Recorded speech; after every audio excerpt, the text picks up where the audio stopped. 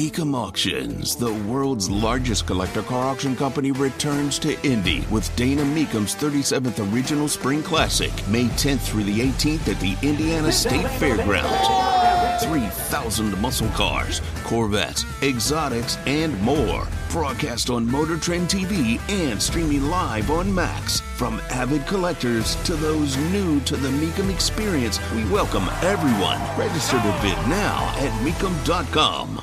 First of all, the idea of Trump getting indicted by the DOJ makes me downright gleeful, right? It's like, oh, happy Pride Month. But apparently it may happen in Miami, where I live. And I'm like, okay, as if we don't have enough crazy down there, now, this could come, and I don't know what the reaction would be. But I have to tell you, if we have to put up with protests, if we have to put up with road closings, if we have to put up with whatever, nobody should be above the law. We need to get that done.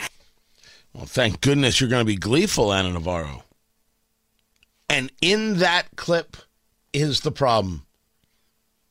Gleeful about indictments, not worried about whether or not there is any there for an indictment. Tony Katz, 93 WIBC. Good morning. Good to be with you. President Trump announced that he had been indicted. It has not yet been unsealed.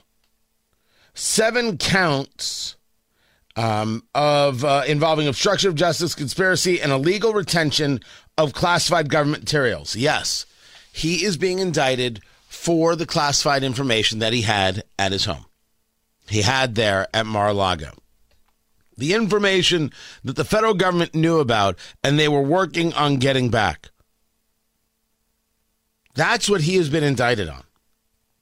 This is a very odd, twisted thing to happen. It's very odd and it's very twisted because Joe Biden had classified documents. Classified documents at his home. Classified documents at his offices. Classified documents that were part of the papers at University of Delaware. Classified documents everywhere. And what about the classified documents that Mike Pence had at his home in Carmel? So Trump puts out on Truth Social, quote, "The corrupt Biden administration has informed my attorneys that I have been indicted seemingly over the boxes hoax, even though Joe Biden has 1,850 boxes at the University of Delaware, additional boxes in Chinatown, D.C., with even more boxes at the University of Pennsylvania, and documents strewn all over his garage floor where he parks his Corvette, and which is, quote-unquote, secured by only a garage door that is paper-thin and open much of the time."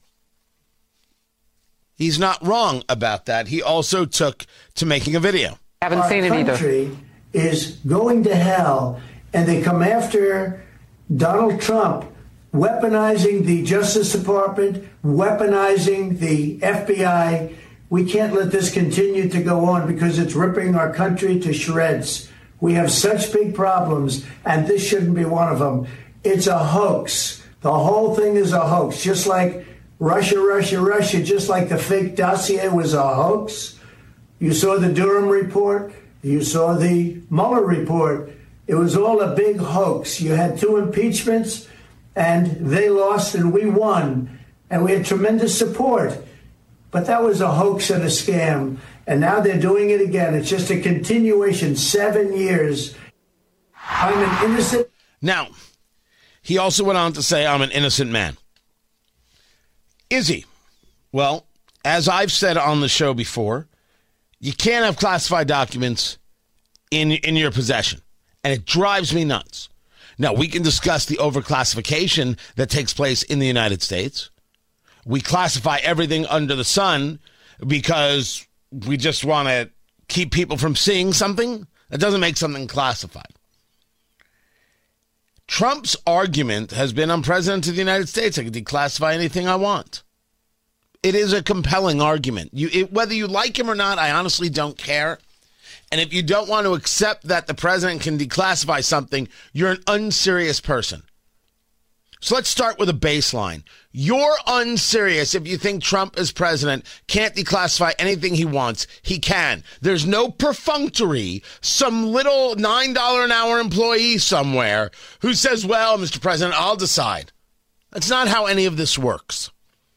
And so the Trump haters need to grow up, and anybody who says Trump can't should be told to shut up. It is embarrassing to be that ignorant, and you don't have engaging conversations with people who start with that level of ignorance. The President of the United States can declassify anything the President of the United States chooses to declassify. Let's start there. The question is, well, did he? What he had at Mar-a-Lago, did he indeed declassify? Trump wants to make the argument that the actual taking of the boxes is the declassification. It's actually an interesting argument. I do not know if it is legally sound. I haven't seen a case brought up about this. But if Trump having these boxes that the archives knew about, that was locked behind a door, that the lock was put on by the Secret Service, why is this an indictable offense? And yet, for Biden and Pence, it's not. Well, the answer, as Andrew McCarthy puts it, is indeed about Pence. It's all about Pence. His argument goes as follows. He writes it in the pages of National Review, and he wrote it a couple days ago. His argument is that Pence's documents are completely inadvertent. The Pence's documents, when they were discovered, he called the FBI, he called this one, he called that one, he said, go check the whole house. Go on. Check it all. The argument that Andrew McCarthy, former assistant attorney at the Southern District of New York, the argument that he makes is that there was no attempt not to share. The only attempts made were to share, hey, I have this, hey, you got to go search for this, hey, this is open to you. So it is a question of whether or not you were effusive, if you will, in trying to get to the bottom of something. Because Pence had the documents and was so eager to get the feds involved to find them, no one can claim that there was a nefarious intent. And that's exactly how the DOJ took it, so they could then apply it to Joe Biden. No nefarious intent. Now, documents were at his home in Delaware where his drug-addled son had access to them. A drug-addled son who may have accepted a $5 million payment from Burisma. I'll get into that. A drug-addled son who lied on a federal form to purchase a handgun. A drug-addled son, period. But they take the Pence decision at the DOJ, led by the activist Merrick Garland. Thank God he's not on the Supreme Court. And they say, we'll apply that same standard to Biden. But Donald, well, he gave us a little bit of back and forth. He was trying to clearly hide things, thus obstruction. Now you say to me, whoa, Tony. What about Hillary?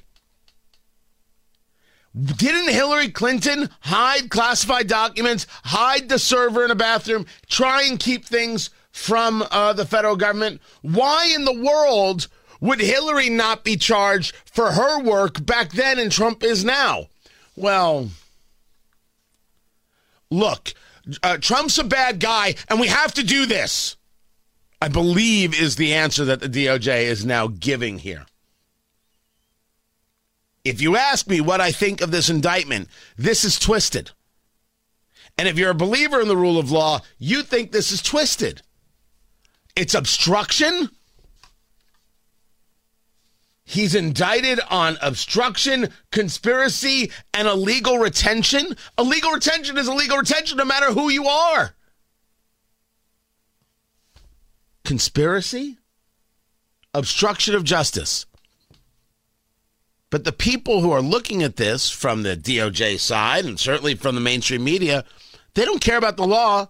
They're like Ana Navarro. They're just gleeful because they're not interested in the rule of law. They're interested in the rule of them.